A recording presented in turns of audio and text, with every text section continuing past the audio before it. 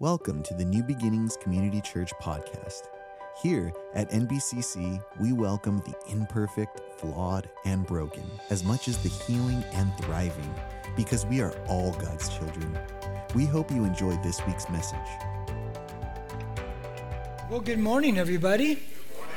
It's good to have you here today. We are in our current series on the final week of Jesus, this last week. And obviously this Palm Sunday. We did a Palm Sunday message 4 weeks ago when we began the series. And so today we're going to look at the Last Supper. We're going to take lessons from the Last Supper. And if you want to, we're going to be in Luke 22. So you could turn there right now. We'll get there in a few minutes.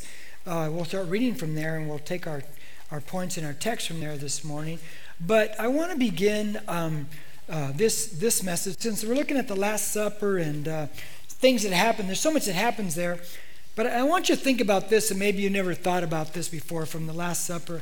You know, how many know that Jesus will tell Judas, he says, he hands him the morsel and etc., and he says, what you do quickly. How many know that line right there? You've heard that? Raise your hand. How many know that line? The rest of you do not know that line. Okay, that means you're newer to the scriptures possibly. So Jesus will hand the morsel and say, what you do quickly, meaning Judas, just go do what you're going to do, because you're going to do it. You're going to go betray me. And so Judas takes off. Now, think about this. He leaves the Last Supper. Judas leaves the Last Supper. He's going to come back with the priests and with some of the soldiers to come and arrest Jesus. Question, where does Jesus get arrested at? What location? Garden of Gethsemane. But wait a minute, Judas left the Last Supper. He leaves there, and when he comes back, how does he know that Jesus is going to be in the Garden of Gethsemane when he just left him at the Last Supper? You ever think about that one right there? How come he comes back over here? Why doesn't he come back here? Well, let me fill in the gaps on this to try to give you an idea of what's going on. Because if you go back in the narrative of the Gospels, you find that when Jesus is getting, he's going to have the Passover / Last Supper prepared, he sends two of his disciples. He sends Peter and he sends John. He doesn't send anybody else. He just sends those two. He doesn't tell them where they're going to prepare the Passover at all. He says, just look for this guy carrying this pitcher of water. That's the guy that's going to lead you to the room. He'll let you know where it's at. So they don't even know where this room is. So they get out there and they find this guy. They see him there because it's very unusual for a man to carry water in that day in the pitcher. And so they talk to him, and he takes them to this place where they're going to prepare the Passover. Jesus knows where the room is, but now only Peter and John know where the room is. Judas does not know where the room is. He has no idea. So when Judas gets there to celebrate the Last Supper, Passover, with the gang, this is the first time he knows the location of where this is. And so when Jesus tells Judas, he says, what you do quickly, and Judas leaves, and he's going to go get priests and he's going to go get soldiers to come and arrest Jesus, he thinks that Jesus and the gang are where? In the room of the Last Supper. You follow me so far? So now it makes logical sense that you can assume now that when he comes back, where does Judas come back to arrest Jesus? Where do you think he first comes back to? Comes back to the Last Supper, that room right there. When he gets there, they're not there. Now, if you're Judas, you've been walking with Jesus for 3 years, you know his tendencies. When he's in Jerusalem, where he stays, you now will deduce that Jesus now, because it's late, Jesus must now be where? In the Garden of Gethsemane. So that's how you kind of put the logic together. And so he goes out. Oh, this is popping again. It popped all first service. Let me see if I can fix this thing here. So he goes out and he comes back, and he comes to that Last Supper room, and he's not there. So he heads up to the Garden of Gethsemane to arrest Jesus. Now, from there, you have to kind of ask yourself the question, why? Why does Jesus not tell Judas? Why all this time? Jesus knows he's going to get crucified. He knows he's going to get arrested that night. Why not just get on with it? Why does he give himself time? I think Jesus wanted more time.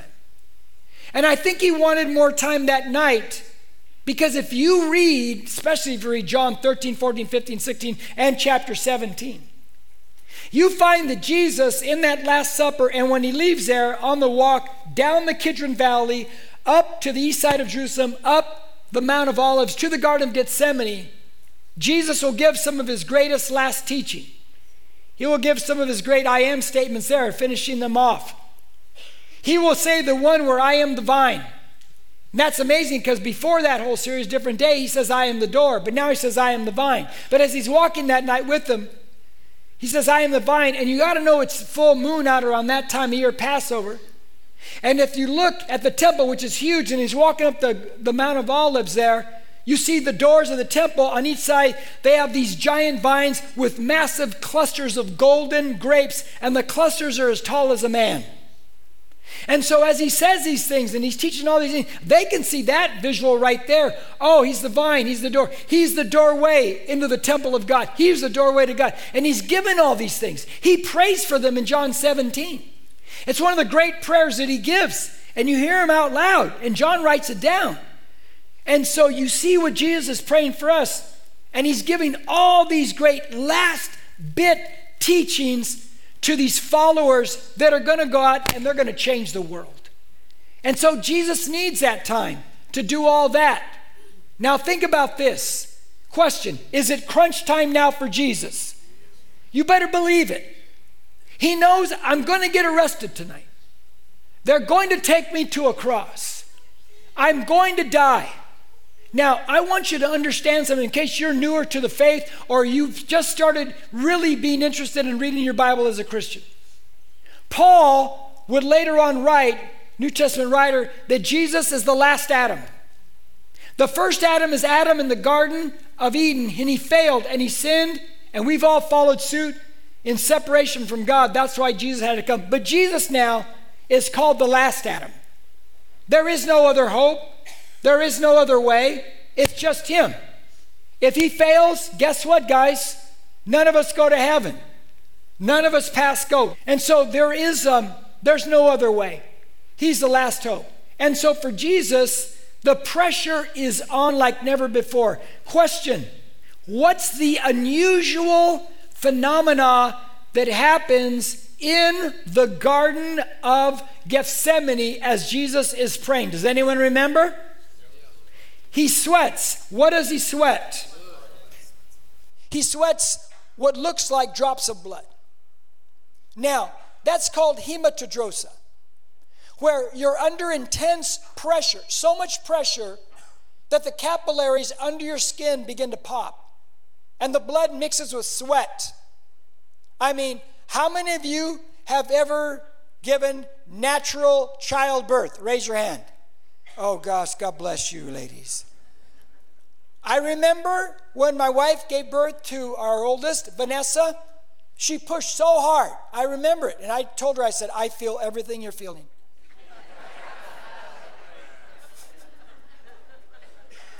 Terrible joke, huh?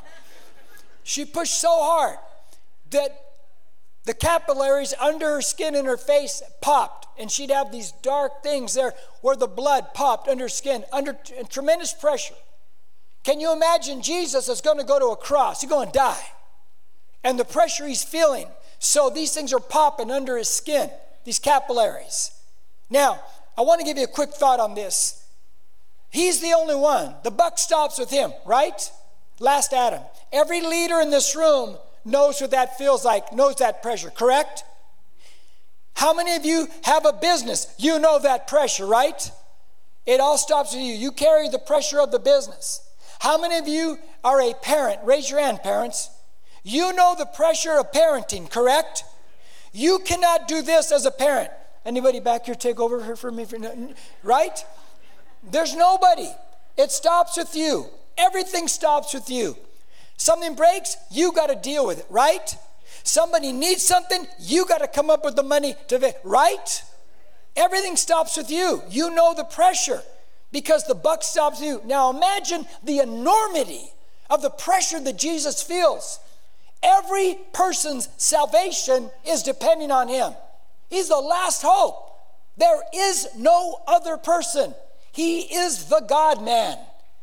So Jesus now, he comes to that moment in this time where they're going to arrest him. We're going to take a look today at this Last Supper, not the actual of the bread and the juice, the grape. We're not going to do it. We're going to do other stuff in there because there's so much that goes on in there. I'm going to give you 3 points. And like I normally do in this series, I'm going to give you the literal what. And then I'm going to take the literal what and I'm going to turn it into the application for our lives today. Amen? Because every time the Bible is taught, you should give the literal, but then give the application for our lives today. Because the Bible is living and active and sharper than an two-edged sword, and it should really pierce us deep in our hearts and apply to our lives. Amen to that one? Okay, 3 things today if you're taking notes. Number 1, the first thing we're going to find in this Last Supper lesson is Jesus redefines true greatness. He redefines it. Now, I'm going to read from chapter 22 of Luke, verses 19 to 27. And if you're with me, it'll be on the screen. If you have your Bible, you have your Bible on your phone, however it works, as long as you're reading that Bible. Verse 19 says, "And when he had taken some bread and given thanks, he broke it and gave it to them, saying, 'This is my body, which is given for you. Do this in remembrance of me.'" Friday night, in our Good Friday service, 7 o'clock here, we will celebrate communion. Don't miss it. "In the same way, he took the cup after they had eaten, saying, 'This cup, which is poured out for you, is the new covenant in my blood. But behold, the hand of the one betraying me,'" say betraying, "betraying me is with mine on the table. For indeed, the Son of Man is going as it has been determined, but woe to that man by whom he is betrayed." They began to discuss among themselves which one of them it might be who is going to do this thing. Now watch the 180 turn. "And there arose also a dispute among them as to which one of them was regarded to be the greatest." Anybody find that weird right there? First they're saying, which one of us is going to betray him? Well, hey, by the way, which one of us is the greatest one? It's just strange. Verse 25, "And he said to them, 'The kings of the Gentiles lord it over them, and those who have authority over them are called benefactors. But it is not this way with you. But the one who is the greatest among you must become like the youngest, and the leader like the servant.'" Verse 27, "For who is greater, the one who reclines at the table or one who serves? Is it not the one who reclines at the table? But I am among you as one who" what? Serve. He just redefined it. Now let's get the literal. They're sitting at the table. They're celebrating this communion, what we know as communion, for the first time ever. He just institutes it. And he says, "Do this to remember me." During that time, he looks at all of them. Imagine you're sitting there. And by the way, they would not be sitting. They'd be laying down on their left side on a pillow, and they reach with the right hand, and that's how they eat their food. And it'd be like a U-shaped table, and the servers would come and put the food there. So they're laying there, and Jesus says, let's pretend we're all there. He says, "One of you is going to be the one who betrays me."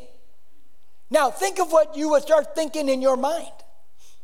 Is it me? Is it me? Is it you? You know, I would probably go, it's probably you. But anyway, that's another. But then they flip the script. And now they start saying, which one of us is the greatest? Now, it make sense in this crazy mind right here that if we're going with one of us is guilty, somebody had to flip the script and say, well, I know it's not me. But you know what? I bet it's you. And therefore, it's you. I'm too good. Therefore, I'm great. Therefore, I'm the greatest. And then they start squabbling about the greatest. Does that make any sense, anybody? Kind of makes sense in my mind that way. That they're arguing this whole thing right there. And that's how it flips back and forth. And by the way, this is not the first time that they are discussing among themselves which one of them is the best of all the disciples. Back in Luke 9, verse 46, they're dialoguing it back there. Now, here's where we want to see what Jesus is saying. He says, look, the greatest one, and he uses the illustration of sitting at a table, because that's what they're sitting at a table and being served versus serving. He says the greatest one are not the people that get served all the time. He says the greatest people in the kingdom of God are the ones who are serving others. They are the greatest of all the people. And so now you find that he reverses it. And by the way, does Jesus put his money where his mouth is? Yes. He washed the disciples' feet. He proves it. He doesn't just say it, he does it. And he says, the greatest among you is the one who serves other people. Now, let me, you guys know I'm a movie guy, right? Say yes or no. I don't know if you, okay, good. Okay. Braveheart, anybody? Okay, I love Braveheart. But there's that one, because that reminds me of my life. But anyway, that's another story. I'm just joking. But there's that one scene where he's fighting back. He's now has some victories, and he's gathered an army, William Wallace has, and all the leaders of the clans are in that one building, and he's in there with a few of his leaders, William Wallace, and then they ask the question, which clan do you back? In other words, who's going to be the rightful heir to the throne once Scotland is free again? And they start fighting amongst themselves as to which one of them gets to have the king, which one's the rightful heirs, and this and that. And William Wallace starts to walk out. Anybody remember that scene? He starts walking out. And then one of the guys, he says, Sir William, where are you going? And here's what he says. And I love what he says. I had to write it down because it's too good. He says, there's a difference between us. You think the people of this land exist to provide you with position. I think your position exists to provide the people with freedom. And I go to make sure they have it. What did he just say? He said, you and I, we're from two different worlds. You're sitting there wanting position and you fight for the scraps from Longshank's table, if you remember the movie. He says, I don't look at it that way. He says, I'm going to go and I'm going to fight. I exist for the people. I exist to serve the people, to bring them freedom. That's what a true servant is. And that's how every leader in any position should be operating. Any amens? I guarantee if you're married and you're in problems right now, you want to fix it? Die to yourself and serve your spouse. Just start doing that. Well, Jim, I'll do it when they start. Shut up. When they start? Did Jesus say, well, when you guys start getting holy down there, I'll come and die on a cross? He didn't do that, huh? He loved us at our worst. And he starts to serve us. He starts doing the right thing right there. Look. Here's an application before I move to point 2. If you choose, and if I choose a life of serving, I'll guarantee it that you will walk around less likely to be offended by others. You will walk around less likely to get your feelings hurt by what others didn't do for you. You will walk around less likely to be disappointed about how so-and-so or everybody let you down again. You know why that will end? Because it's not about you anymore. Are you following me? Sabe? Comprende? Yeah? It's not about you anymore. It's about other people. Any amens of that? Yeah, listen. When it's all about us, then we can now gauge whether we're mature or we're infantile. Am I right? I got grandkids. You guys know that, right? Okay, so I've got these two. Lincoln's 2.5, and Nolan's like a year and 3 months, and they're my son Nathan's kids. And so I'm watching them. Lincoln, her toys. Nolan, who's a year and 3 months, he can walk now, so he's moving. And every time Lincoln has a toy, guess what Nolan wants? He wants that toy, and he'll go get it. Do you think she wants Nolan to have that toy? Oh no, so when he gets it, she kicks him. Or she sits on him. If we weren't watching, my granddaughter would be a serial killer, I guarantee. It's like, this girl's dangerous, But it's like, she wants what he has. Now, is it hers? Yes. But it's all about her. She wants it for herself. It's not about sharing or serving. Question, how old is she again? 2.5. When it's all about you, how old are you again? Oh, you answer that. I'll just say that's emotional immaturity. Jesus said to serve others. And by the way, they're going to take advantage of you at times. But that doesn't stop you from serving. You just do the right Jesus thing. Amen to that one? Okay, let's get to point 2 because I got to move on. The enemy seeks to cause our faith to falter. Has anyone ever experienced that? Yeah, he goes after our faith to falter. Look at 28 to 33. Watch what he tells Peter. He calls him Simon. But watch this. You are those who have stood by me in my trials.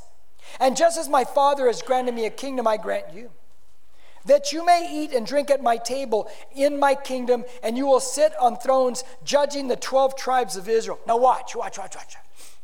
Simon, Simon, behold, Satan has demanded permission to sift you like wheat. Aren't you glad that Satan has to ask permission to do anything? Any amens? He doesn't have unlimited access to do whatever to us he wants to do. Read Job, you'll see it there too. Verse 32. But I have prayed for you that your faith may not fail. And you, when once you have turned again, strengthen your brothers. Now, here's what's going on. We know that Satan has already infiltrated the mindset of Judas. We know that, right? Back in same chapter, verse 3. We know he's got into his head. But now we see where Satan wants to get into Peter's head. He wants to mess with his mind. Has Satan ever messed with your head? Yes or no? I got to hear that one. Okay, good. Okay. And he says, here's what he's specifically saying. He goes, well, here's what I'm going to do, Peter. I'm letting you know. Here's the way Satan operates. He wants to sift you. Now, sift is a sieve. And you guys have ever strained stuff in a strainer? You're going to separate good from bad, right? Well, what's going on here is Satan will send us, put trials on us, try to do things to us. He'll try to get in our head to separate the good from the bad. But he wants to separate the good from it. He wants to shake our faith up. You follow me so far? Follow me so far? But Jesus says, when that's happening, I'm going to be praying for you. And I'm going to pray for you that your faith does not fail in those moments right there. And when Jesus says you in verse 32, it's plural, which means he's talking to all of them and he's talking to all of us. He says, I'm praying for you that your faith does not fail. Now, I want you to think about Peter now, because it's easy to criticize him from looking back at it, but put it yourself in Peter's place. He's going to tell Jesus in a moment, I'll never fail you, I'll never deny you. And then what's he going to do? He denies it. And then they arrest Jesus. And of course, Peter chops off the guys there, making it worse. And then Peter follows at a distance. And then he gets there, and the little servant girl goes, weren't you with Jesus? And then he says, I don't know the guy. And of course, the cock crows and the whole shot. He denies him like Jesus said he would. And then it says that Jesus looks out. They catch eyes. Peter feels terrible. He denied Jesus. He said, I'll never deny him. And he runs out. He weeps bitterly, only to find out that the next day he hears, they crucified our Lord. He's dead. How would you feel?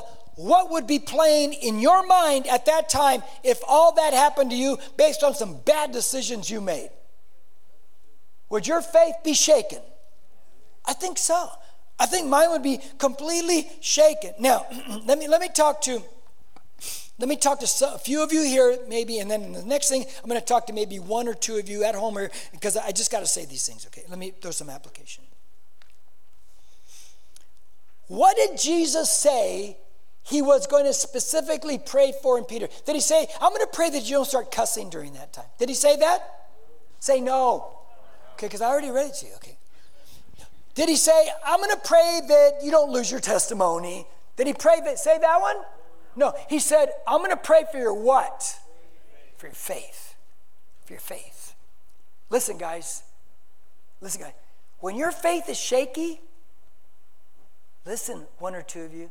When your faith is shaky, you haven't lost your faith. You're losing hope. Anybody? And let me tell you why you don't lose your faith. Because, put it up on the screen, watch what Jesus is always doing. Read it with me. 1, 2, 3. Therefore, he, Jesus, is able also to save forever those who what? Draw near to God through him, since he always lives to make intercession for them. What is Jesus always doing for you and me? He's always praying. And we find in Luke 22 that he's always praying, one of the things he prays for is our faith. Isn't that great? Now let me zero in further. For one person maybe in the room or one person at home. Because every person's important to God. You matter to God. You're in or you went through a difficult time. And your faith got really shaken. And maybe it was one of those things where you asked Jesus, you needed something. He didn't come through when you needed it. And I don't have the answer to why that is. Nobody does. And you say, forget it. There's no God. Maybe you even said that. There's no Jesus. And you're like Peter where Jesus is dead. And you're just shaken. Let me just probe into your mind just for a second.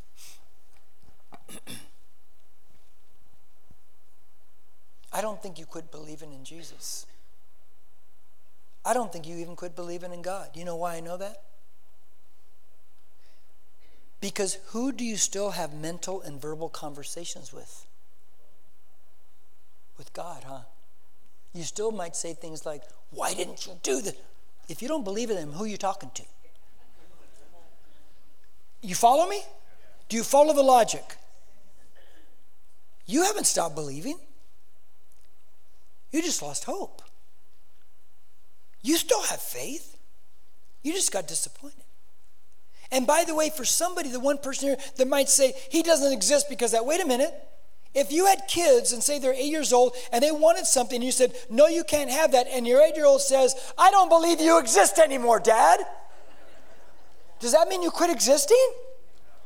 Even your child knows that you still exist, right? Same thing with you. God doesn't, I don't exist because they don't think I exist. No, he still exists and you still believe. You just lost some hope there and that's all you lost. Now, when you turn it, and you can turn it, come back. Jesus makes a statement. He says in verse 32, when you turn, strengthen your brothers. How many of you have ever walked away, got upset, lost your faith, got shaken, but you came back to God, came back to church, and you started to really serve and help other people and give them wisdom in their hard times? Anybody? Raise your hand. Raise your hand. I want to know. Raise your hand. Come on, be honest. So you've come back and you're strengthening people. Amen? That's what it says to do. That's what it says to do. Good for you. Now, number 3 in your notes, and that's this. Now, any of us can stumble. Would you agree? Anybody can stumble. Now, watch verse 33 and 34. But he said to him, Lord, with you I am ready to go both to prison and to death. That's pretty bold, huh? How many know it's easy to make promises to God in church? And he said, verse 34, I say to you, here's what Jesus tells him, Peter, the rooster will not crow today until you have denied 3 times that you know me. Whoa. He says, I'll never stumble. I'll never fall away. Jesus says, wrong. You're going to stumble and you're going to deny me. You're going to fall. Now, the question is this. What can I learn from Peter's life that would keep me from stumbling? Because he's going to stumble. What mistakes does he make? Wouldn't you like to know? To keep ourselves from stumbling? Well, let's open up the door on that one. Let's look at it. So, look at Proverbs 16:18. Put it up on the screen. Let's read it together. 1, 2, 3. Pride goes before destruction, and a haughty spirit before stumbling. Both pride, the word pride, and haughty have the idea of exalting yourself, being lofty. So Peter, when he says, I will never stumble, I will never turn my back on you, is he prideful? Yeah. And what happens to the prideful, arrogant person? They're vulnerable to falling, correct? So now we find there's a problem. When you and I think, can't happen to me, I'll never stumble, my faith can't be shaken, now I've set myself up for a potential fall. Does that make sense? Okay, that's the first thing. Now, let's think about this. Okay, I'm going to try to piece this together best I can, because it was tough for me to try to piece it together. But okay, now he has pride, right? Yes or no? Yes. Okay, good. Let me fill in the story. That night, Jesus tells them, we didn't read it, it's going to get tougher for them because they're going to take him, and he says there's going to be some fighting to do. But he's talking spiritual, not physical. Peter, he grabs 2 swords. Just a few verses later, he says, here, I got 2 swords here. And Jesus says, it is enough. Jesus is not saying that is enough to go fight the Romans, because that's impossible, correct? Commentators say that Jesus is saying, that's enough, Peter. Stop it. We're not going to do this. That's not how we do things. But Peter's not listening. Because when Judas gets there and they arrest Jesus, what does Peter do with one of the swords? Slices off the guy's ear. What does Jesus do with the ear? He puts it back on. Wouldn't you love to see that? If Jesus didn't put the ear back on and heal him, who else would have been on the cross that next day? Peter. But he heals the man. Therefore, there's no attempted murder on the scene there. But here we have Peter. He's operating in the physical, in the flesh. And you can't blame him. He's not born again yet like you and I are. So now we find him prideful. I'll never stumble. And now we find him operating in the flesh. Are you following me? Are you following me? Therefore, when you operate in the flesh, is your thinking right or wrong? Right or wrong? It's wrong. Because you can't fight flesh. You can't fight spirit with flesh. Jesus said your enemy is who? Satan, right? Satan is spirit, right? Peter takes a physical sword. Can you go up to Satan and go, I'm going to slice you up, buddy? Can you do that? You can't do that. Because Satan is spirit and he's using a physical sword. It's impossible. You cannot do that. So now we find 2 big problems with Peter. First, he's prideful, and now he's using the wrong weaponry, right? And that's how he's stumbling. Now, let me read these 2 verses about the proper weaponry as we try to drive this home. You're going to read them with me. Here we go. 1, 2, 3. And take the helmet of salvation and the sword of the Spirit, which is the Word of God. So now we know that one of our spiritual weapons is a sword, which is what? The Word of God is a sword. Now watch what that sword can do.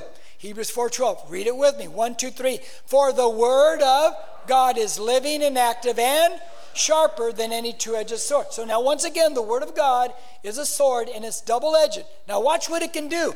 And piercing as far as the division of soul and spirit, of both joints and marrow, and able to judge the thoughts and intentions of the heart. Now, this Word of God is a sword. It's the spiritual sword. When you quote it, when you say it, when you speak it to your situation, when you share with people, it's a sword. It can cut and divide the difference between soul and spirit. Does Satan try to get into our head and shake our faith? Yeah, good, okay. The Word of God, though, comes along, and it can tell me what is of my soul, which is my old nature, and what is of the Spirit of God, the Word of God. You follow me? Yes or no? So now as I study the Word of God, read the Word of God, and taught the Word of God, I can now understand when Satan is dropping thoughts in my mind, which are the old nature, or when it's lining up with the Spirit of God and the Word of God. You follow me? Now you have the right weaponry. So now let me try to put this together, because it was almost impossible for me to try to do this first service. Let me give it a shot. Give it a shot. Is Satan after our thinking? He's after your thinking right now. Did you know that? Somebody in this room is going, I don't buy all this. Guess who's talking to you? You may think, I came up with that. Really? He goes after our thinking. He goes after our thinking, and he tries to build fortresses and strongholds in our mind, lies that we'll believe. You follow me? But when we become a Christian, we have the sword of the Spirit, right? That's the weapon to fight the lies. And by the way, when you became a Christian, now you switch teams. And you're on the team of the one who's already won the title. Follow me? Jesus already defeated Satan. So you don't fight for victory, you fight from victory. You follow me? Now, you need to understand something. How many have ever watched a pro football game? You ever watch one? Okay. You ever watched the 300-pound lineman try to get in the face of the referee? And the referee weighs about 120 pounds? Now that big offensive or defensive lineman, he's trying to tell, what does the referee do? He stands right there, doesn't he? Why isn't he afraid of that big lineman who could squash him? Why isn't he? Because he's got the authority of the league, right? And that guy better not do anything because he's got the authority of the league. And you're going to be kicked out, fined an enormous amount of money if you touch this little referee. He can't do it because of the authority that this guy walks in, this referee. Guess what? When you became a Christian, Jesus said, all authority has been given unto me. You therefore go. You got my authority in the name of Jesus. Did you just hear what I said? So Satan, who's the big 300-pound lineman, you could sit there, and you can just get in his face and go, and just tell, he can't do anything, right? Was that a good impersonation right there? So now we find that Satan goes after our thinking, but we have the Word of God, and I have the authority of Jesus Christ. But I got to fight him, unlike Peter, with spiritual weapons. I can't fight spirit with physical. You know, I needed 4 tires on my truck, so I went to the florist and bought 4 bouquets of flowers. How many know that's the stupidest thing you could do? Because you're shopping in the wrong place, right? Christians, some of us are shopping in the wrong places. We go through it, we go in it, and we're not looking to this. We're shopping everywhere else. You can't fight spirit with physical. Let me just finish it off. You can't fight spirit with physical. You got to fight spirit with spirit. You got to fight the way God says to fight. Peter failed because he went physical when it's spiritual. So, this is the last thought. Old Testament, Joshua. He's going to go take Jericho. Remember the story? And Joshua's a warrior, right? He's been fighting for 40 years. You know, these guys know how to fight. He's like a 5-tool soldier.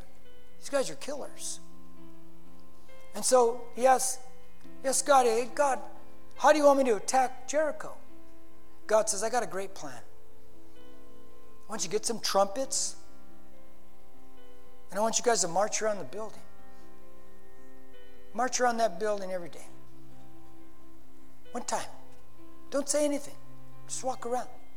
On the 7th day, march around 7 times. And then all together blow the trumpets. And the wall's going to come down. Okay. Joshua goes back to the troops. Can you imagine? What did God say? How are we going to take the city? Well, here's how we're going to do it, guys. We're going to get some trumpets. I don't even play the trumpet, Joshua. It's okay. Go get a trumpet. We're going to march around the city. Every day, one time, we're just going to not say a word. We're going to march around the city. And on the 7th day, we're going to march around 7 times. And then, when I tell y'all, we're all going to blow the trumpets. And the walls are going to come down. And they all look at him like, okay. It doesn't make sense.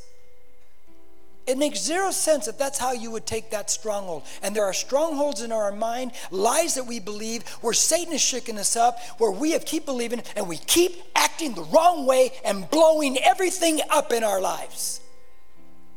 And God says, take this way. It doesn't make sense, but this is the truth. You'll march around. You don't even have to fight. I'll fight for you. Just use the spiritual weapons.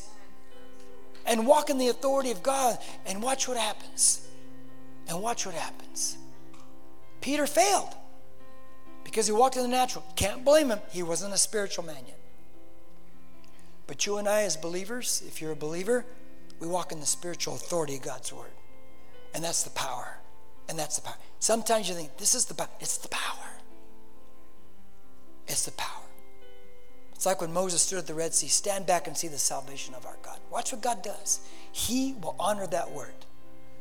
You just got to believe that word and walk in that word. Amen. Let's pray.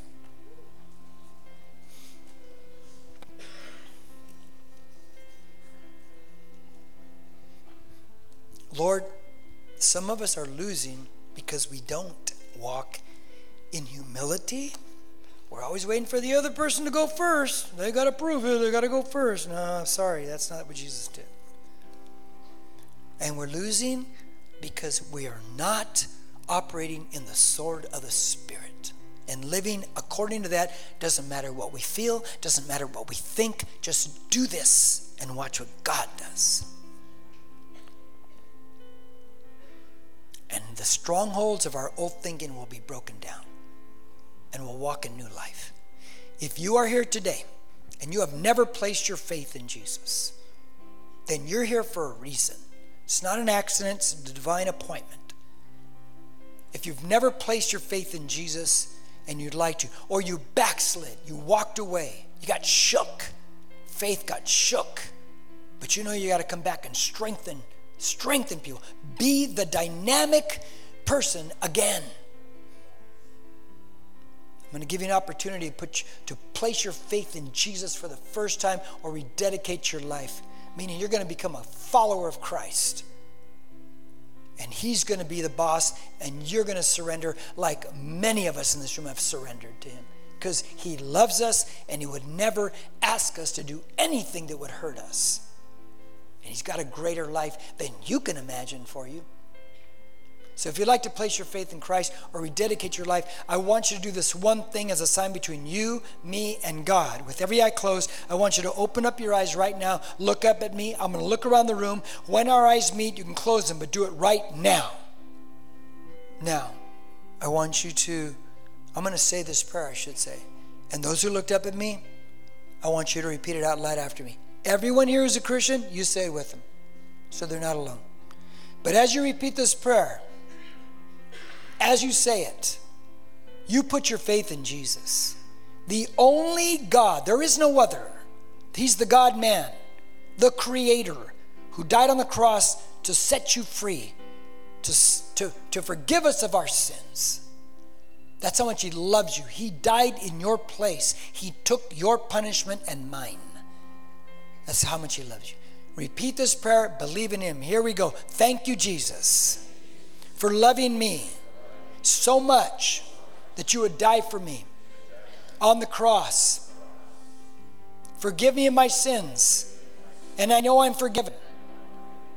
I invite you into my heart to be my Lord, my Savior and God.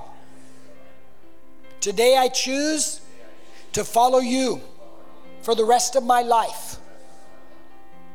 Now let me pray. God, I pray for everyone who looked up today. Friend, greatest decision you have ever made in your life. There is no greater. But now you must follow up. Just like Jesus said to be a servant, and then he followed up and he washed feet and he served us on that cross. It's not about just words. It's about walking it, living it. And you can now, because the Spirit of God dwells in you. Thank you, Jesus. Thank you for this day. In Jesus' name we pray. We all said, amen and amen. Stand up with me, everybody. God bless you if you looked up for salvation, rededicate. Follow Jesus. You'll never regret it. You will never regret it. Now, if you need prayer for anything, to my left, your right, they're there to pray for you. If you have a physical offering, meaning you don't give online, but you give physically, we have the boxes at those doors. Remember, this week, Bible study, Tuesday night, Daniel, we're in chapter 4. We're looking at the golden statue. It's a great chapter. Friday night, 7 o'clock, right here, Good Friday service. Saturday, 10 to 12, out there for all the kids, all kinds of stuff for the kids. Bring them. And then Easter Sunday, Resurrection Sunday, 8:30, 10, and 11:30. Hey, and bring that unsaved person. God bless you guys. We'll see you when we see you. Have a great, great day. God bless. Oh, whoa, repeat after me. Thank you. I knew that. Nobody has to tell me. With gusto, here we go. Lord, keep me outward focused. And fill me with your Spirit. Give me the boldness to share the gospel with others.